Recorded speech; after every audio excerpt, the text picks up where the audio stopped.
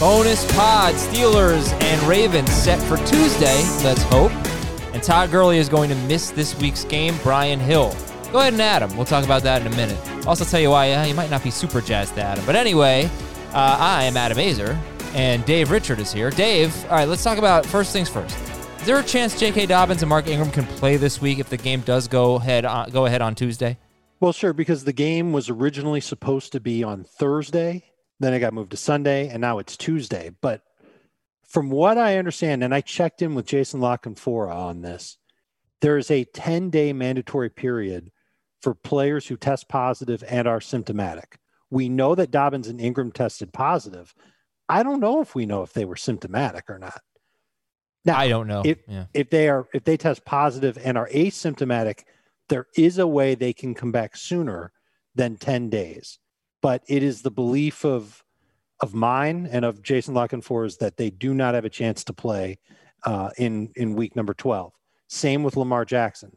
But all three of them do have a chance. Jackson probably the slightest chance of the three to make it in week 13 against the Cowboys. Right, because that game is going to tentatively be moved to Monday, from Thursday to Monday. So we could be looking at another week with no Thursday night football, which would be disappointing, but a Monday night doubleheader. Now, in terms of fantasy value, since RG3 is going to be the quarterback of this game, and let's say Dobbins and Ingram are both out, Gus Edwards now, are you moving him down? Are we worried about the score? They've lost 4 games this year. Only one of them was more than one score. And in that game, there were only, I want to say 12 carries by the running backs. That was the Chiefs game where they lost big at home. So if they lose big here to the Steelers with RG3, that could really be bad for Gus. Maybe it would be better for Justice Hill. So what's your read now?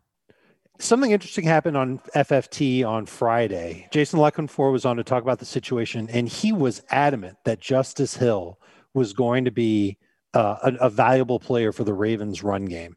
He talked about how Hill is the better edge rusher, the better pass catcher, and he actually doubled down on it in a text exchange that I had with him. He really thinks Justice Hill is going to be the primary replacement for Dobbins. I don't see how they necessarily get away from Gus Edwards as being their hammer. But if they fall behind in this game, and my guess is that they're taking on a Steelers team that's ticked off over what's going on, and they're healthy and they've been practicing, I find it hard to believe that we're going to see Gus Edwards get a lot of work in a low-scoring, medium-scoring, competitive back-and-forth game. This could end up being a one-sided game, just like the Steelers game against Jacksonville ended up being. And if that's the case, Justice Hill could end up being an interesting flex option, maybe more so in PPR than non. But the bottom line is that I think you're taking a chance either way with Gus Edwards or Justice Hill. They have both moved down. Well, Hill actually moved up, but Gus moved down in my rankings. So let's take a quick peek ahead to our next topic here. I'll come back to the Ravens, but Brian Hill is now going to get an opportunity, you'd think anyway. It could be some Ito Smith, we don't know.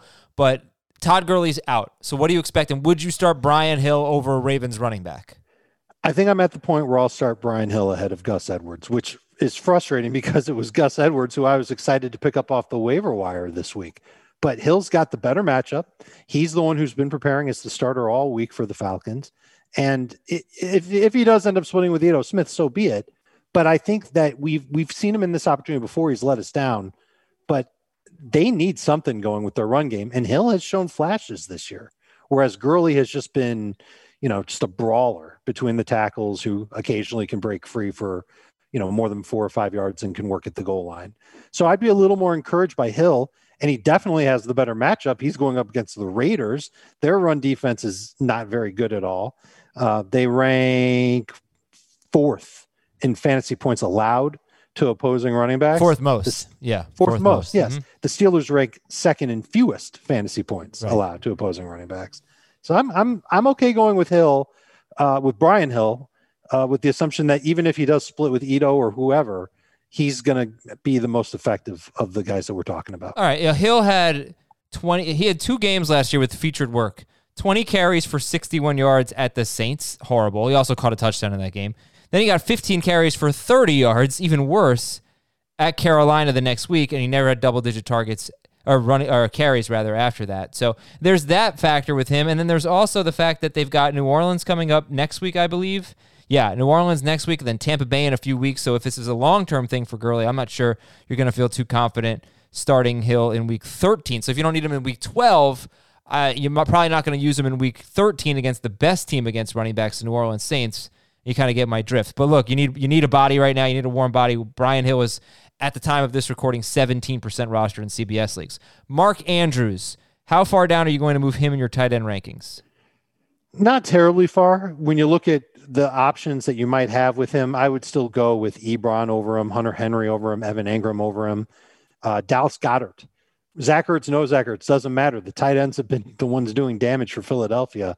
I would suspect that would continue to be the case against the Seahawks. It's when you get to Hayden Hurst with the Falcons and Rob Gronkowski, who just hasn't been getting a ton of targets. That's when I would probably put Mark Ingram at. And again, if the Ravens are trailing in this game on Tuesday, the one surefire target that RG3 can lean on could be Andrews, who's just a big body in the short passing game. And he's been rediscovered over the past couple of weeks. Wouldn't surprise me in the least if he kept getting targets. Finally, your thoughts on the Steelers. Do they run the ball more? Do we sit the wide receivers thinking this won't be as competitive of a game? We shouldn't jump to conclusions, by the way.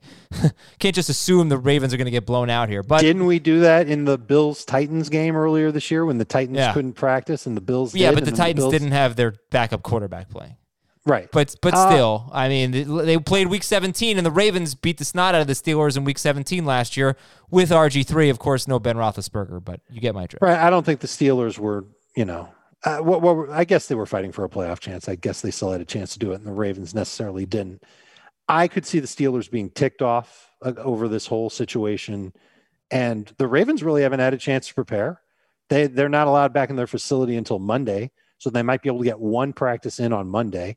There's still not going to be Calais Campbell on the D-line. No Brandon Williams on the D-line. I think this is going to be tough sledding for that entire Baltimore defense. And Roethlisberger should have a pretty good game. All right. I'm going to allow fantasy managers in my leagues to put Steelers and Ravens on the IR for now and pick a replacement off waivers and say, hey, at 1 o'clock, by 1 o'clock p.m. Eastern on Sunday, send a note to the entire league and say, this is the situation. I've got Mark Andrews is in an IR spot. I picked up Jordan Reed. I'm starting Jordan Reed this week. But if the Ravens game gets played on Tuesday, then give me the Mark Andrews points. That's how it works. You have to designate this beforehand. You can get the replacement points if the game doesn't get played, or you get the guy on the Ravens or the Steelers if the game does get played.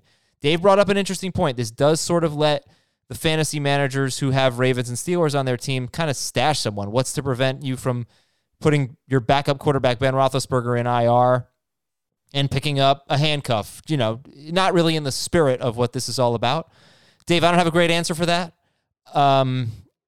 I don't know if it's an honor code situation. I don't know if it's I'm going to put everybody back in free agency before waivers run next week, anyone that was picked up in this scenario. But I just don't think it's fair to make people have, fantasy managers drop someone in this scenario when the game might get played and it's in limbo. And I don't want to make them use a roster spot, basically.